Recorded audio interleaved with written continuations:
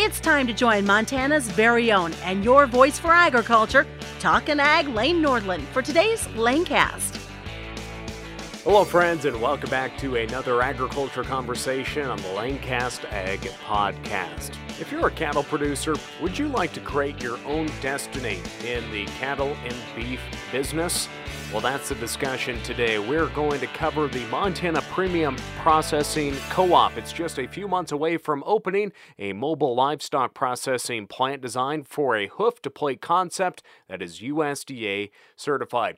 This is actually a show we taped back in October during the Montana Farmers Union Convention, and with all the travel and everything that we've been doing this fall, I forgot we taped this show. And this is a show I did not want to stay in the can.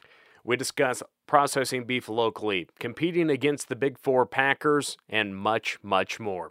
We'll be back with this conversation on how cattle producers can create their own destiny right after these words from our sponsor, Wipfli. You deserve to work with an accounting firm that understands that agriculture is a way of life as much as it's a way to make a living. At Wipfli, we not only understand tax law, but also the agriculture industry. Our dedicated team of ag professionals can help you navigate tax complexities, help your farm or ranch operation with accounting and payroll setup, and assist with specialty tax services like R&D studies and more. So whether you need tax planning and preparation or traditional accounting assistance, call one of our offices or visit wipfli.com today. Friends, we are actually taping this show during the 2021 Montana Farmers Union Annual Convention, 106 years. That's how many conventions that they have had, not over the last few months, over the years. It's great to be here meeting with producers from across the Big Sky state. And one of the big topics and opportunities participants got to experience was the unveiling of a mobile meat processing unit. Joining us today, President of the Montana Farmers Union, Walter Schweitzer, also Matt Rains, who will be heading up the Montana Premium Processing Co-op in conjunction with the Farmers Union. And also our friend Mike Callicrate, who is a key part of how this all came together. Gentlemen, welcome to the agriculture conversation here today. Yeah, thank you for having us. Yeah, thanks for having us, Lane. Mike, thanks for being here. Matt? Appreciate it. Well, gentlemen, it kind of feels like we've been at this convention for a full week. Since there hasn't been many in-person events. I'm pretty tired here today, and it's a two-day convention. It's a full 2 days. But Walter, first off, what's a recap of the convention? What's your take on how things have gone this year? Man, we had some awesome presentations and speakers here, and I learned a lot from a lot of these different speakers. And Mike Callicrate talking about meat direct sales, and we had a great speaker talking about stress. You know, Montana is leading the nation in suicide, and she visited with us about how to identify suicide, which is critically important to preventing it. Yep. And we had a young gal, Mariah Gladstone, that talked about indigenous cooking and indigenous foods. A lot of things I never even knew, and I got it growing in my own pasture that I could be eating. And it was a full program. Yep. Well, again, it's so great to be back in person, being able to see everybody and really talk about these issues that are impacting all producers, whether they grow crops or livestock. We're all intertwined. And as we talk about mental health, there's nothing more weighing on cattle producers' minds than cattle prices, transparency, but also seeing that end product and having a say. I think I'm going to refer to your statement to helping shape their own destiny in the cattle business. And several months ago, you joined me on this podcast talking about the announcement of this mobile processing unit and having it located up in Havre in conjunction with a curriculum with MSU Northern. Walter, first off, I'm going to give you the floor here. What happened in Great Falls, Montana just yesterday? We unveiled our mobile harvest unit, and we were able to do tours with all of our members and a lot of the media to show what it's all about. And we were fortunate to have Mike Callicrate here, who was able to, he's the one who designed it. He's the one that broke it in and made sure it worked right. And and he led the tours, and it was I'm so excited about this. You brought it up right out of the chute. Farmers and ranchers, we've got a lot of stress, and so much of it is out of our control, and the corporate monopolies are right at the top of the list. They manipulate our markets, they control us. And this mobile harvest unit, the Montana Premium Processing Co-op, is going to be a way that ranchers can control their own destiny. Well, again, Mike, I'm going to give you the floor here to talk about yourself and also the processing unit. But Matt, I know you might get pulled away for some tours. But Matt Rains, first, you grew up here just west of town.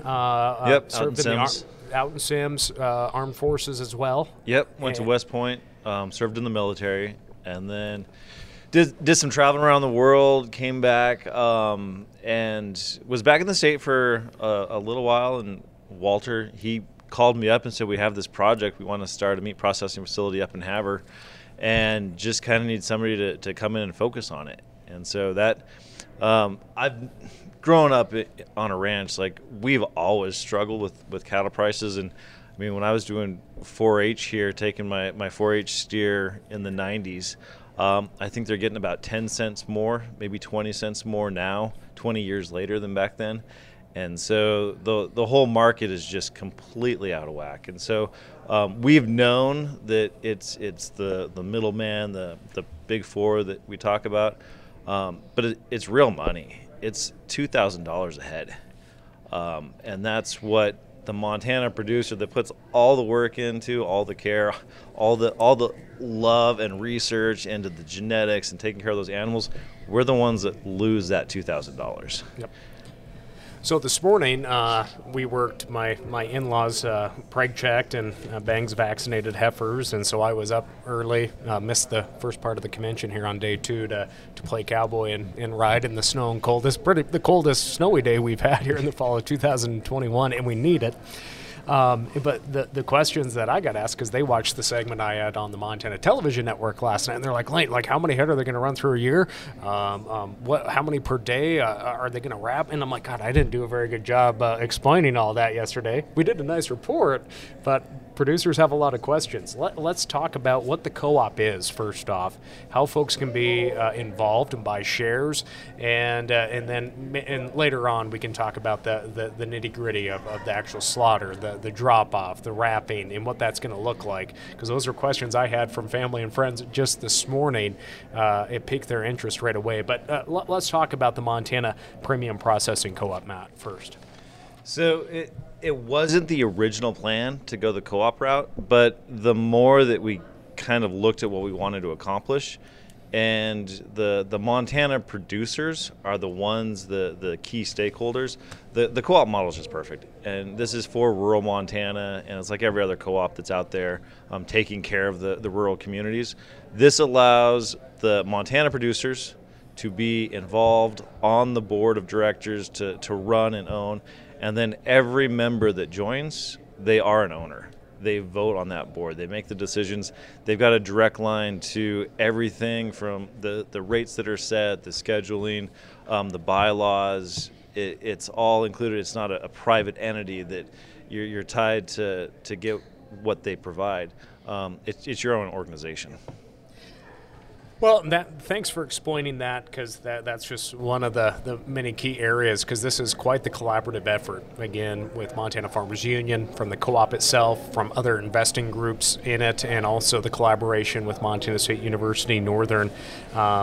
So, Walter, let's talk about that. And, Mike, I will let you talk here in just a little bit, but I know Matt might have to get pulled away here, and I just want to make sure we're using his time as well. But, Walter, let's just give an update on the how that's looking up at Havre, working with MSU Northern as well, and how this is going to hopefully create a new horizon for meat processing and sales in the state. So Farmers Union is very committed to this project. And when the cooperative finally got formed, and they were, they need the money to make this project work. And so Montana Farmers Union, we're partners with North Dakota, South Dakota, Wisconsin, and Minnesota in a several $100 million worth of businesses. And so I reached out to my partners and told them about the project we got going here. And they think it's a great idea, really, really a great idea. And they wanted to invest in it. So we talked about it, and we agreed to partner and start a new LLC called Farmers Union Processing. And we're going to purchase this mobile harvest unit from Mike Calicrate. We're purchasing the Schwann's storage depot up in Havre. We're going to build onto it, and we're going to retrofit the inside of it so that we can make it a full-service meat processing facility. The harvest unit will harvest the livestock. We'll be able to age the carcasses inside that Schwann's building, and then there's going to be a cut and wrap facility right next to it. And then the Schwann's building already has a freezer, and we'll be able to store the frozen meat in there. And Farmers Union is investing $700,000 in this project, and we're going to lease this to the Montana Premium Processing Co-op to make it work. Great. Well, and as Lane goes off into the weeds like I usually do in my conversations, can you believe Schwann's does not deliver anymore? That blows my mind. It absolutely is. I kind of thought that when they first did that, they were just like consolidating. No, that's really sad that they're just moving out of the area. Like I grew up on ice cream sandwiches. Yes, ice cream sandwiches. I mean, chicken cordon bleu. Yep. Yeah. I was so glad that my grandfather was not on this earth to when they decided to pull the rug out from all of their faithful out there, because I do not trust the FedEx guys in delivering my ice cream. I just can't, and that's just my point. But what a great opportunity for processing. Well, you know, Lane, that's what happens when you allow a foreign nation to purchase a American food supplier. Mm-hmm. They don't care about Americans. Mm-hmm. They just care about money. Yep, very true. And not the sparse population areas. Yep. Like when you get into the big investments like that, they want to just consolidate where they know they can make money. And so, again, going back to the co-op, that's why that's so successful, because it's the individuals that live rural. Yep. They run and they own it. Yep. You know, Lane, I've known Mike Calicrate for a long time, and this is the quietest I've ever heard him. He's just smiling over there. Well, Mike, Walter bet me $100 that I couldn't go 11 minutes without letting you talk. No, I'm joking. But, Mike, you're coming up from the great state of Colorado, one of our coverage areas on the Western Ag Network, radio network that we have across many states here. And Ranch Foods Direct is obviously your business as well. But Mike, just for our listeners that maybe haven't had the chance to meet you or hear from you, welcome to Montana. But let's just give a quick overview of your involvement and, of course, your advocacy of helping promote local producers. Yeah, thanks, Lane. I've been in the cattle business probably 45 years in northwest Kansas at St. Francis, where I've been a cattle feeder, built a couple feedlots, experienced the whole movement towards consolidation and concentration in the industry. And I've just, in about 1998, December of 1998, I had the opportunity to lose my last cattle buyer for fat cattle. He came in, it was between Christmas and New Year's in December of 1998. I had 14,000 head of cattle in a 12,000 head feedlot because I was unable to sell them. And the reason I wasn't able to sell them is because I had sued IBP as part of a producer group back in 1996, and that had wound its way into the courts and was becoming a class action. And the big packers just decided enough is enough. Calicrate, we're not buying your cattle anymore. And I was already down to just one buyer. They'd already delegated territories and done all kinds of things that was contrary and illegal under the Packers and Stockyards Act. So here I was as a plaintiff in this lawsuit, 14,000 cattle in a 12,000 head feedlot, and I'm calling up Secretary Dan Glickman saying, hey, why don't you enforce the Packers and Stockyards Act? And I wouldn't have this problem of having all these cattle that I couldn't sell, and most of them weren't mine. I was a custom cattle feeder and fed for other people. And so Glickman said, well, you know, Mike, in this modern age of globalization, we need big companies that can do business globally. Now, that was brilliant, wasn't it? The globalization of our food system. How does that impact national security, food security, and so forth? And we've already touched on it a little bit with the Schwan's plant, right? And so anyway, I didn't get anywhere with Dan Glickman, except he called up ConAgra, which is now JBS out of Greeley, formerly Onford. He called up ConAgra and he says, buy all of Calicrate's cattle as they become ready. And so I emptied out my feedlot. And what I said earlier is I had the opportunity to lose my last cattle buyer. And you talk about depression. I mean, what we talked about, mental health. I mean, the pressure I was under to try to salvage out what I could out of these cattle and not, you know, bankrupt a bunch of customers was real to me. And then what am I going to do about those 15 people that went to town without a job? And we were one of the major commodity buyers in our whole area of St. Francis, Kansas. So I was really under the pressure and was feeling really, really low. And I ended up emptying out the feedlot, completely empty. And this is one of the nicest feedlot operations, Matt. You were describing it yesterday, but I had practice. I mean, this was the feedlot. I mean, the right soil type, the right drainage, the right pen size. I really worked on this. I mean, I was proud of it. So here I am sitting there looking at this empty feedlot, totally dead. I mean, there's nobody working there anymore. And I decided, you know, we can litigate, which has so far not been successful. We were early in the lawsuit, unfortunately, 4 years into the lawsuit, but almost 4 years into the lawsuit, and, you know, with no outcome in the foreseeable future. Or we can legislate. Maybe we can get Congress to put some more pressure on USDA to enforce the Packers and Stockyards Act, which would have prevented the whole mess. But that's taken way too long. And what about the possibility of building the alternative food system? And I'd heard Bill Heffernan talk, the sociologist from Missouri, at the governor's conference in 1996 when he said to Bob Peterson, who was the president and CEO of IBP, he said, you know, Bob Peterson, you're big, you control over 30% of the market, you're mean, you're tough, you know, you run a good business, and you're putting a lot of pressure on the cattle markets, you're using captive supplies, you're doing all these things. But you know what? You aren't big enough. In fact, you can't compete with a conglomerate. You cannot compete with a conglomerate like ConAgra. You cannot compete with a conglomerate like Cargill. They will eat your lunch.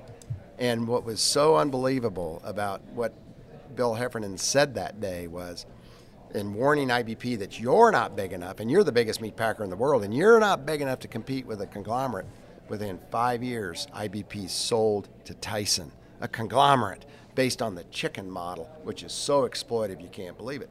But Bill Heffernan said, we have got to start creating and building the alternative. And I didn't realize how much impact that had on me. And so in 1999, I'm empty. I don't have a feedlot operation. I still own the land and the feedlot, but I don't have anything in it. And I got thinking, okay, it's time to do the third leg of that approach. Litigate, legislate, let's build the alternative. And I started Ranch Foods Direct. We killed our first cattle in June of 2000, sent a 40 head of fat Angus steers to Colorado Springs, Colorado, to GNC Packing Company. And we started Ranch Foods Direct. And man, we were hauling carcasses to Oklahoma City to break them. We were selling meat in the American Airlines Center, the Texas Rangers ballpark. We had the Hereford houses in Kansas City. I mean, we had a really cool operation, but everything was way too far apart. And so we ended up leaving Oklahoma City and opening up a brake plant in Colorado Springs and working with GNC Packing Company. So they went strictly slaughter. We were going to be their brake plant. And so we had all this custom business. We had the Ranch Foods Direct retail operation. We were selling in lots of different restaurants. We had 7 school districts, a bunch of institutional accounts. We had 23 Chipotles. I mean, we were getting along in good shape. Then there were signs that GNC was starting to have some problems. They were killing a lot of bison, and that bison business was going to be going somewhere else as a new plant was being constructed. And I sensed that they may not be around a lot longer. And I was lucky to go to a Colorado College lecture on one evening, and Bill Weta was there, and he was the sort of the CEO of SRAP, the Socially Responsible Ag Project, and they were working on a mobile slaughter unit project. And so, cool. And I know who Bill Weta was. I'd never got to meet him, so I just went up and says, Bill, I got to talk to you about what I'm doing in Colorado Springs. And I said, do you have time? Can you come see what I'm doing? And so we got it together, and then I said, I want to know about this mobile slaughter thing. And so it was really great. It turns out that this mobile slaughter unit is an old IBP tram trailer. In fact, it's the trailers that IBP put the small Midwest meat packers out of business with by buying carcasses from them. These were the trailers they were hauling the half carcasses in, and that was the final death blow to the small meat packer in the Midwest. But what was so great about it is he had this trailer parked at a good buddy of mine that I hadn't been in touch with for a while in Columbus, Nebraska, Jerry Eisenmenger, and jumped right in. I got to jump right in and help design it, come up with the ideas on how to lay it all out. And so the first mobile slaughter unit then came to St. Francis, Kansas. And the important part of me being involved was I had everything beyond the mobile slaughter unit that was required to put meat on the plate. And that's what's important about this Havre and Montana project is they've got the Schwan's plant that can take the carcasses out of the mobile slaughter unit every day into a holding cooler, and then they can either sell carcasses to butcher shops or they can cut and wrap right there in the plant. They got the freezer. They can provide all these services. And so that's what I was able to offer to the mobile slaughter unit project of the Socially Responsible Ag Project. So they were really the beginning of it all and gave me the opportunity to have that very first mobile slaughter unit. Well, once we had that, then we figured out all the mistakes we made. And so we started on trailer number 2, and then it was trailer number 3, and then trailer number 4 is killing buffalo out of Rapid City, South Dakota. And so it really turned out beautifully, and these trailers were just super stout, well-made, triple axle, and we just made a seriously cool unit that's sitting right outside of this hotel right now. And so this isn't going to kill all the cattle in Montana. Of course not. I mean, and one of the things I get really concerned about is these efforts that we've heard about around the country where they want to go build a 1,500 head a day plant. They don't have market access.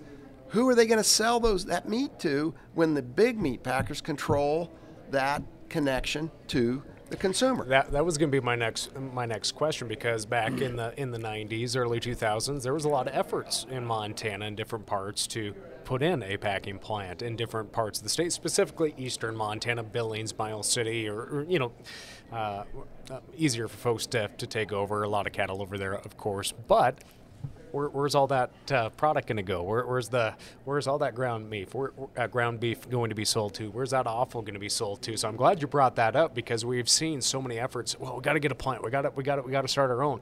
But maybe we've started too big. It's okay to start small and do 18 head a day and grow that. So thank you for pointing that out. Well, I first met John Tyson in 2002 at an NCBA convention in San Antonio, Texas. And I was already suing IBP at the time. Tyson was getting ready to buy IBP. I'd already announced it. He was there to tell cattlemen, hey, guys, the chicken business just bought the beef industry. He was there to announce that. And, of course, it was not setting well at all. But anyway, I wanted to meet him. And so I saw his name tag, and I turned up to him and says, John, I'm at Calicrate. I'm involved in a lawsuit against IBP, the company you're getting ready to buy. And he said, what lawsuit? And I couldn't believe it. Are you kidding me? You didn't do enough due diligence to know that the lawsuit that is filed against IBP right now has the potential to cost the company more than its entire market capitalization if we win. And John Tyson says, what's that all about? And I said, it's based on the Packers and Stockyards Act. and market manipulation. I know all about the Packers and Stockyards Act. And I said to him, I know you do, and you also know that had it been properly been enforced, you wouldn't be where you are right now in the chicken business. He just got all fussed up, and finally it settled down. And he said, look, you're suing the wrong people. He said, you need to be suing Walmart. They dictate to us what they'll pay, and we have no choice but to pay you whatever we have left. Bingo. Exactly. That's exactly the case. The retailer is robbing the bank and the meat packer's driving the getaway car. Now, that's changed it a little bit during COVID here, but that is the way it is. And so if John Tyson has to ask permission from Walmart to take a breath, how is the little plant at North Platte at 1,500 head a day going to get along? They are not going to get along. And I'm just talking about a mini version of a 6,000 or an 8,000 head a day plant is not the answer. Because if you're in a market that you can't sell into, that the retailer has so much power they can dictate price, then you have no choice but to be just like the big packer. You've got to buy the cattle below cost of production. You've got to hire refugee workers and pay them below living wages. You have to take advantage of the government subsidies that make corn cheap so that those guys can feed cattle and hogs and chickens cheaper. I mean, everything, you're supporting everything that's hurt you. You're supporting everything that has to be fixed in order for it to be a sustainable system and one where we can rebuild rural America again. And so I'm just saying many versions of those big plants cannot work. And so I'm saying go with some smaller type operations like we're talking about in Montana, like the one in Ranch Foods Direct in St. Francis, Kansas, and Colorado Springs, and sell direct to the end consumer. Now you're safe. You're outside of the predators, the space where you're going to get hurt. You sell direct as you possibly can to the end consumer, whether that's through an independent butcher shop that you can really make look great with some carcasses hanging that are safer and higher quality and more direct from the producer. But you do not sell anywhere in the existing system. I'm talking about the big retailers, the big food service companies. You cannot go there. You will die most certainly. But what this Montana project can do for us as a small little entity out there is they can train a new workforce in conjunction with Montana Northern. This is so extremely valuable. As we start building out this model, we've got to have skilled cutters. And the big meat packers have de-skilled the industry and cheapened that labor. And we need that to change, and so we can build out. You're paid more and on more. how risky it is. Yeah. Within the plant, obviously, how risky that cutting position is. But the deal is, what this project can do is be a market indicator. And the market's broken, it's monopolized, it's not fair, it's all of that. But if lawmakers, if law enforcers, if the general public can understand just how unfair it all is and how unjust it all is, with a market indicator as simple as a plant that kills 15 or 18 head a day and is returning back to the producer 65% of the consumer dollar as opposed to the 35% they're getting today through the current broken system, that's a market indicator that says, okay, something's messed up here. Why does Tyson need so much money? Why do the big retailers need to make 30% return on equity at the expense of a Montana rancher? Start enforcing the laws, and then the guy with 500 cows doesn't have to get in the meat business. He's got his market back again, and we start restoring competition. And to that point, National Farmers Union, we are in the middle of a lawsuit with the Packers right now, and they moved to dismiss that case, and the judge says not so quick, and so it has moved. He didn't allow them to dismiss the case, and so it's for the first time ever has moved into discovery. So the judge has given our attorneys the ability to discover what these packers have been up to. Now, here in Montana, we eat about 100,000 head a year, but we only have the processing capacity for about 20,000 head. And we're shipping 2.5 million head out of the state every year. And that's wrong. When I first started farming, Montana processed 70% of our own food. Now it's less than 10%. And Mike talks about Walmart. When I first started farming, I could go to my local grocery store, and the shelves were full of Montana food. Walmart closed down that grocery store. And now I have to drive an hour to some corporate chain to buy food from, in the case of beef and pork, you don't even know where it comes from. What this is, the co-op that we have started, is a group of producers that have already been direct marketing their beef to consumers. But they're struggling to find processing capacity. And so what we're providing them is the tool that'll allow them to process their livestock and be able to sell that meat direct to their customers.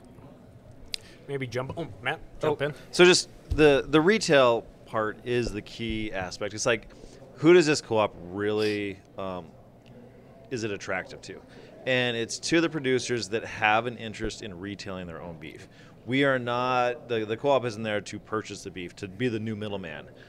We want the producer to own that animal that they finish themselves, and they have plans, whether it's with a grocery store, a restaurant, or retailing online. However they want it, but they need that USDA for sale stamp on it. And so we've got some processing capacity across the state, but most of it has that not for resale. Yep. And so we wanted to provide the Montana producers with that availability. And so a cool thing with the co-op, we had our first meeting.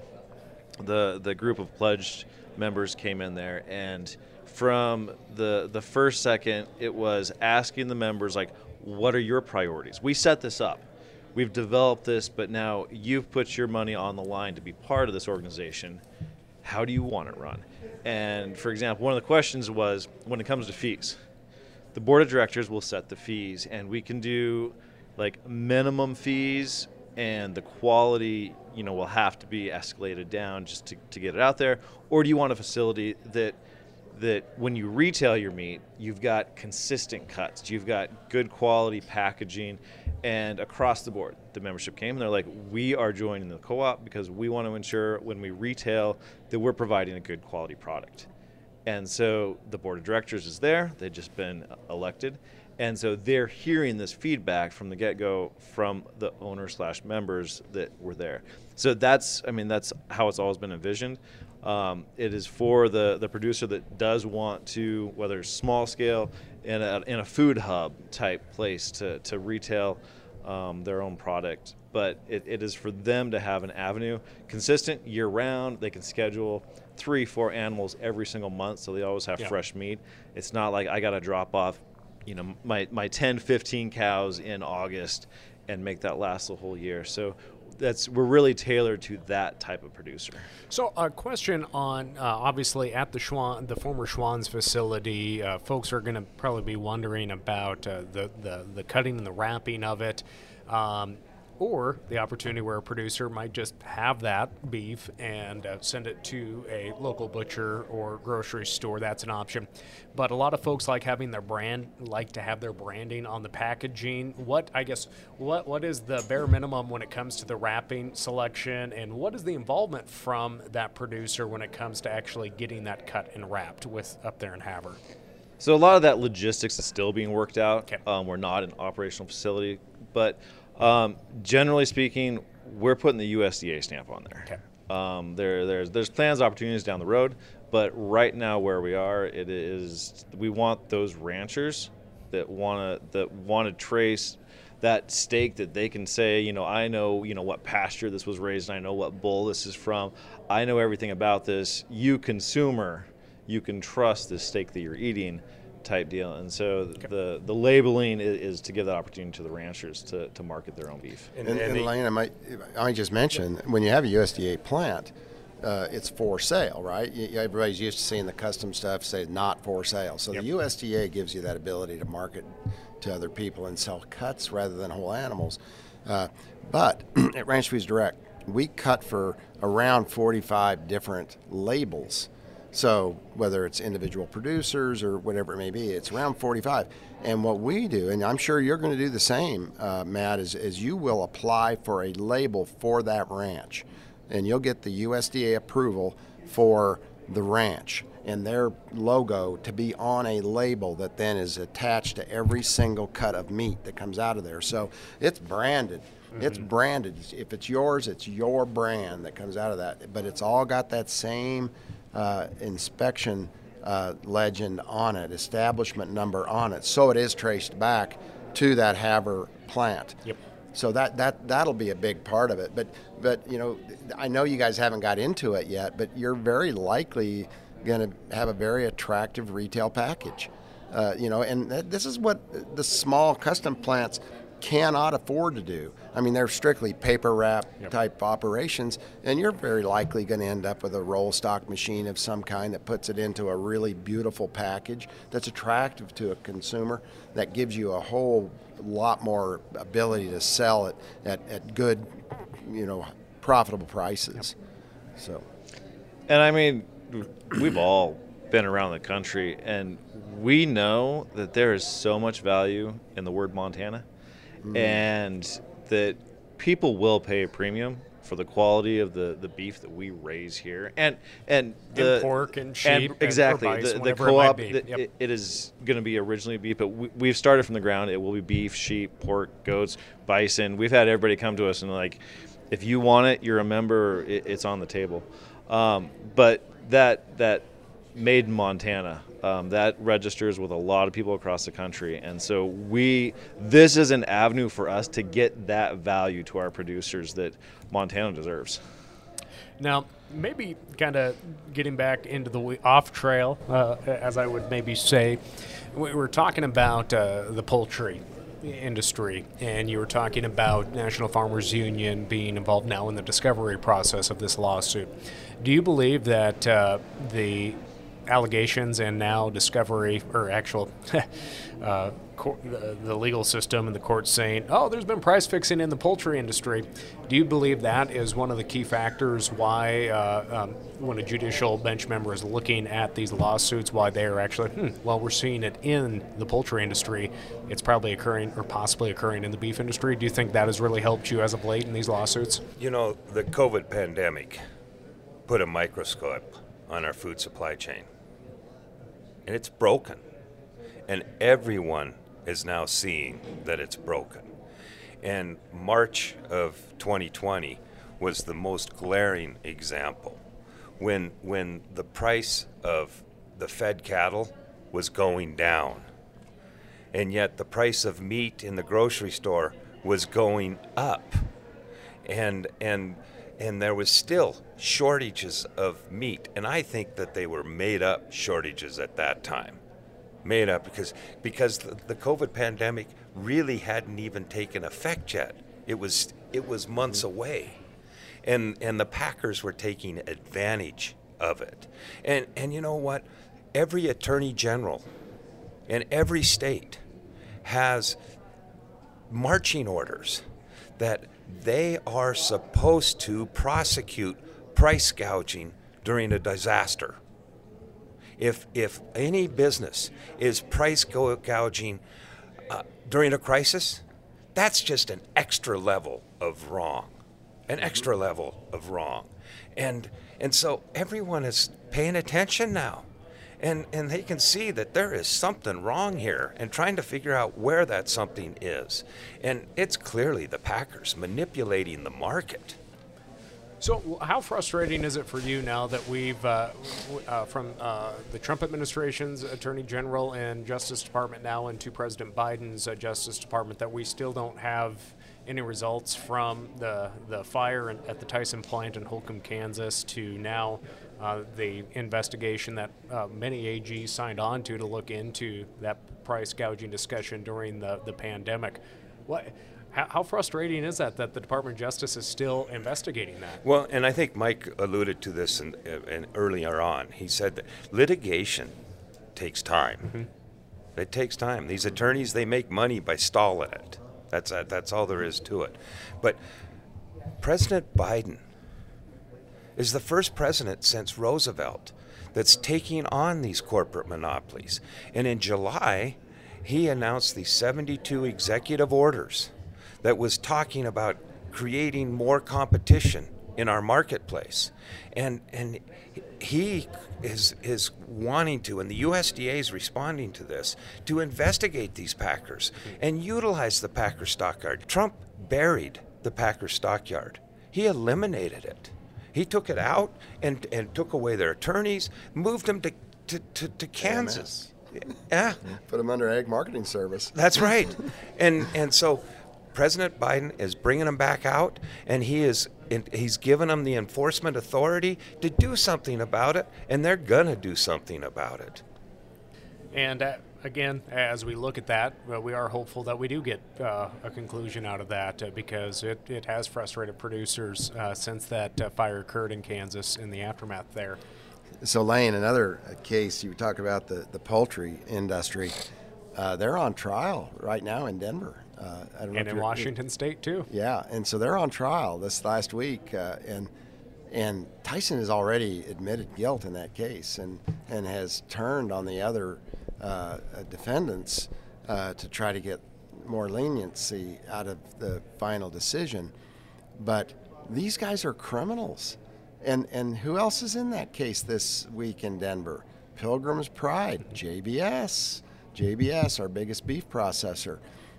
Purdue, they're supposed to be such a nice company. They bought Nyman, they bought Coleman, they bought all these other brands and so forth. And everybody's thinking, oh, it's going to be fine. They'll treat us okay. No, they won't. These companies are criminals. And now we're going to see what the courts are going to do with that criminal behavior. And this could really go a long way in getting us started on this repair of this food system. Really, all we are, go back 100 years to 1921. We broke up a beef packer monopoly then that was not nearly as powerful as the one is today. And the recipe and the process for breaking that power up is in writing. We can do it. We can fix this right now. Yes, they're more powerful. They control Congress to a much larger extent with Citizens United, where they get to put all the money they want into a political campaign. But still, I think we win eventually. The democracy will prevail. The misguided capitalism, which turns into monopoly power, will lose, and I think this time we will still get it done. But there's some good things happening. This trial in Denver, I can't see it having a good outcome for the Packers, and all it's doing is proving that these guys honestly and truly are cheaters, and they're hurting every Montana cattle producer in the state, absolutely everyone in the state, and as you said, Matt, it's around $2,000 that they're making that honestly isn't their share in a competitive marketplace. And so you go back to 1970, we were getting 65 to 68 up to 70% of the consumer dollar back to the producer of those livestock. And that's when that's when I had 20 meat packers I could sell to in 1978, as many as 20. And then I told you the story. Then I had none. And if we can get back to a competitive marketplace again and get that percentage back to the farm and ranch gate that the monopoly has literally stolen through abusive market power, everything changes in rural America. We rebuild local regional food systems. We start eating healthier again. We've got food security again. Our kids want to come back to the ranch. We talk about regenerative agriculture. There's nothing regenerative about this model, and the only way you can be regenerative as a producer is if you're taking it out of your kid's college account to build that new fence or to do whatever you're trying to do to improve your place. To be a fully and truly regenerative operation that heals the ills and all the damage of industrial agriculture, we need money. We need to make our fair share of that consumer food dollar, and then we can get the kids to come back, because if your kids won't come back, you're not regenerative.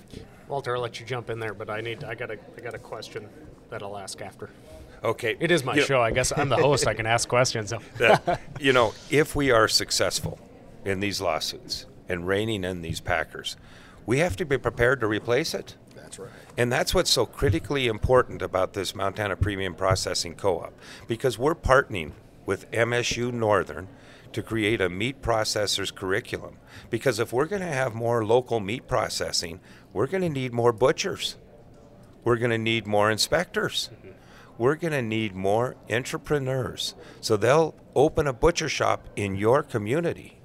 And that's what's critically important about this Montana Premium Processing Co-op. Well, that's one thing that maybe consumers and our listeners don't understand, that most butcher shops just receive boxed beef from the big packers. And I was so frustrated watching a TV story out of Butte with the television network I'm affiliated with. They had a reporter do a story, and they interviewed 3 local butcher shops, and they were just talking about how, well, your prime rib is going to be, it's going up high, and yada, but not once did they touch on that, well, that beef is not local. And they kind of said, well, the packers are control. Well, they didn't explain what that was. But I was just like, oh, so now we're telling consumers, well, you probably can't afford your prime rib for Christmas.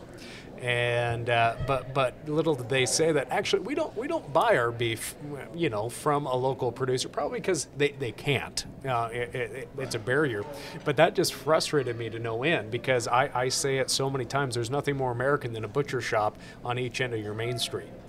And to see those halves hanging there, and what a better way to support your local producer, and that consumer knows that's going to stay in your local community. That's just kind of my soapbox moment, but also we talk about that profit per head and whatnot. We do know there's a challenge in those cuts or the abundance of burger that will come from these animals too, because we all know that folks like to have their prime ribs. They like to have those nice steak cuts.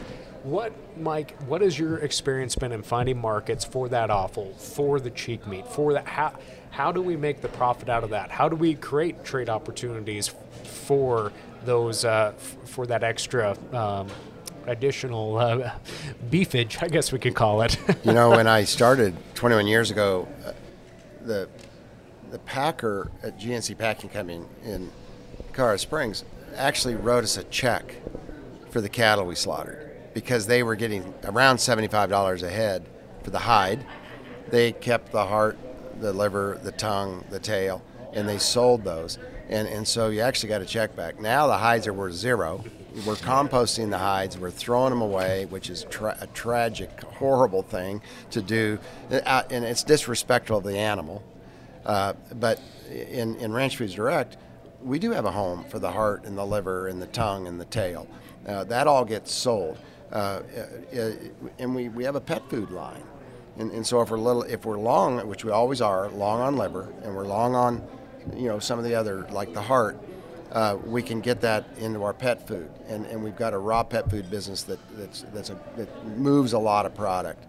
But one of the things that I did right after reading the book about deep nutrition, there was a lady that wrote that book, a doctor that wrote this book, and she talked about the importance of organ meats in the human diet and how much more nutritious they are.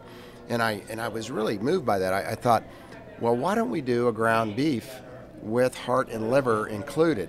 And so we tested a bunch of different recipes of inclusion rates of heart and liver, and we came up with a mix that's essentially 20% heart and liver combined with the ground beef.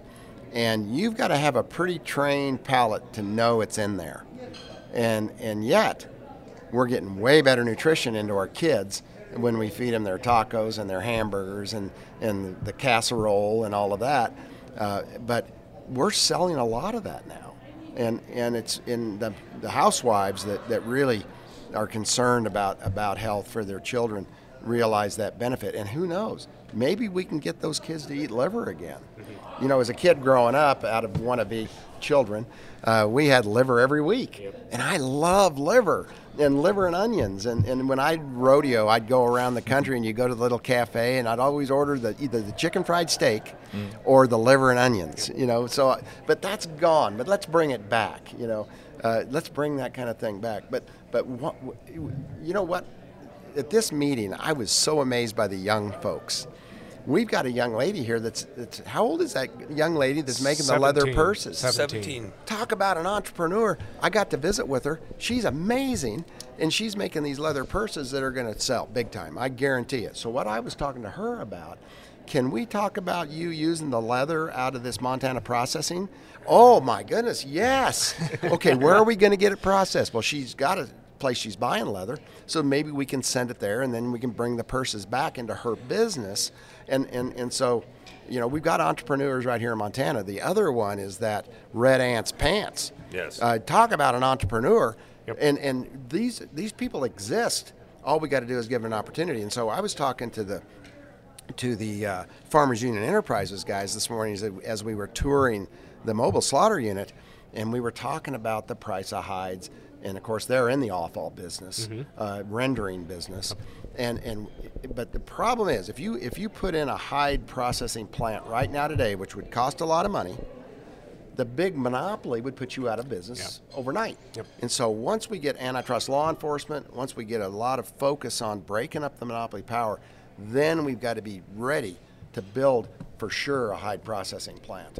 How do I buy a vehicle with real leather seats? A lot of it's soybean based. Yeah. And that drives me nuts. Doesn't clean as good. Another thing that President Biden did, and Senator Tester was really involved in this, is this spring announcing funding to rebuild our food resiliency. Anymore, our schools, our hospitals, our prisons, they don't cook food. They handle food. And it comes from these big corporate monopolies like Cisco, all in a little TV dinner package. And they just put it in a place and warm it up. They aren't even cooking real food anymore. And so if we're going to rebuild our food resiliency, we got to get kitchens back into our schools, kitchens into our prisons, our hospitals, so that we are cooking real food again. And it's all called rebuilding our food resiliency. And it's about food security.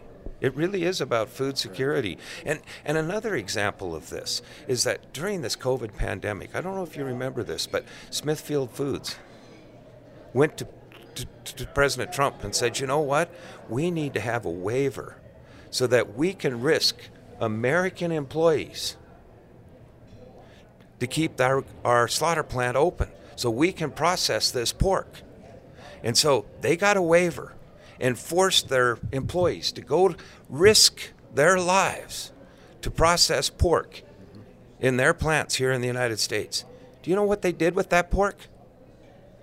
They shipped it all to China. When you have a foreign country owning our food supply, and Brazil owns over 50% of our beef processing capacity. And the JBS, those brothers, they were in prison just 2 years ago. For bribing inspectors. And government officials. This is who controls 50% of our beef processing. How secure does that make you feel, Lane? Matt?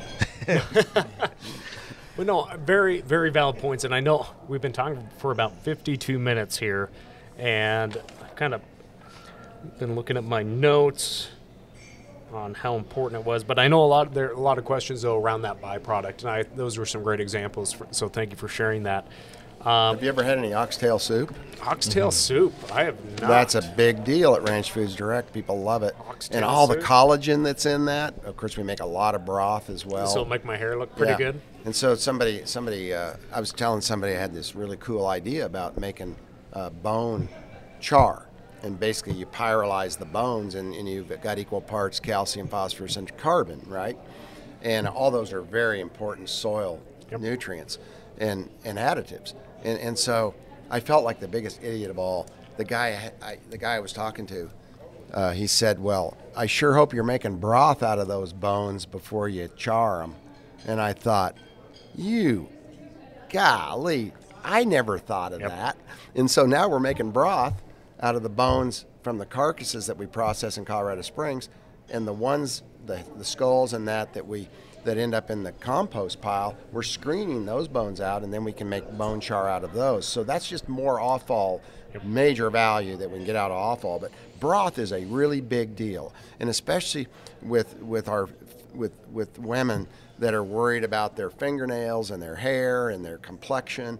I mean, if we can get more collagen into our diets, and broth is just such a health food, so we're selling a lot of that. Yep.